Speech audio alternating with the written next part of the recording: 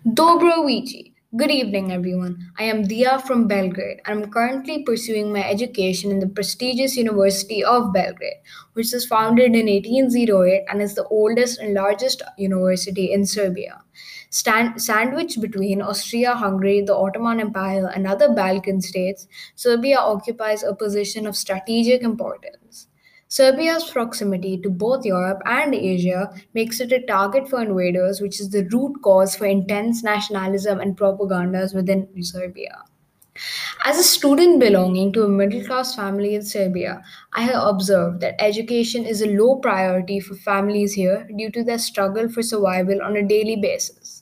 Many children my age don't even go to school since they either have to look after their siblings since the male members have gone to serve in wars or are involved in nationalist movements and propagandas.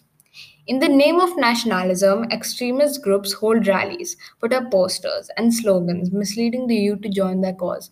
They propagate radicalism, and it's disheartening to see the youth wasting their years in violence and aggression. Militant groups like the Peoples, the Black Hand, and Young Bosna comprise mostly of students and young radicals, and they enjoy support from the Serbian bureaucrats, military officers, and even members of the royal family. In their propaganda of so-called nationalism, defense many youngsters fall prey and follow the path of aggression and violence, is inspired being guided to focus on their formal education. Witnessing this apathy as a student is demoralizing and depressing, and many times I've come close to believing their ideologies and taking that path.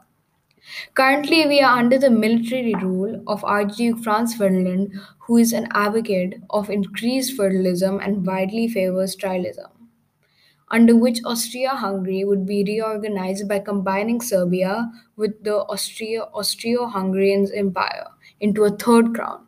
Being impatient, suspicious, and a hysterical temperament, his methods are unpopular with the Serbians.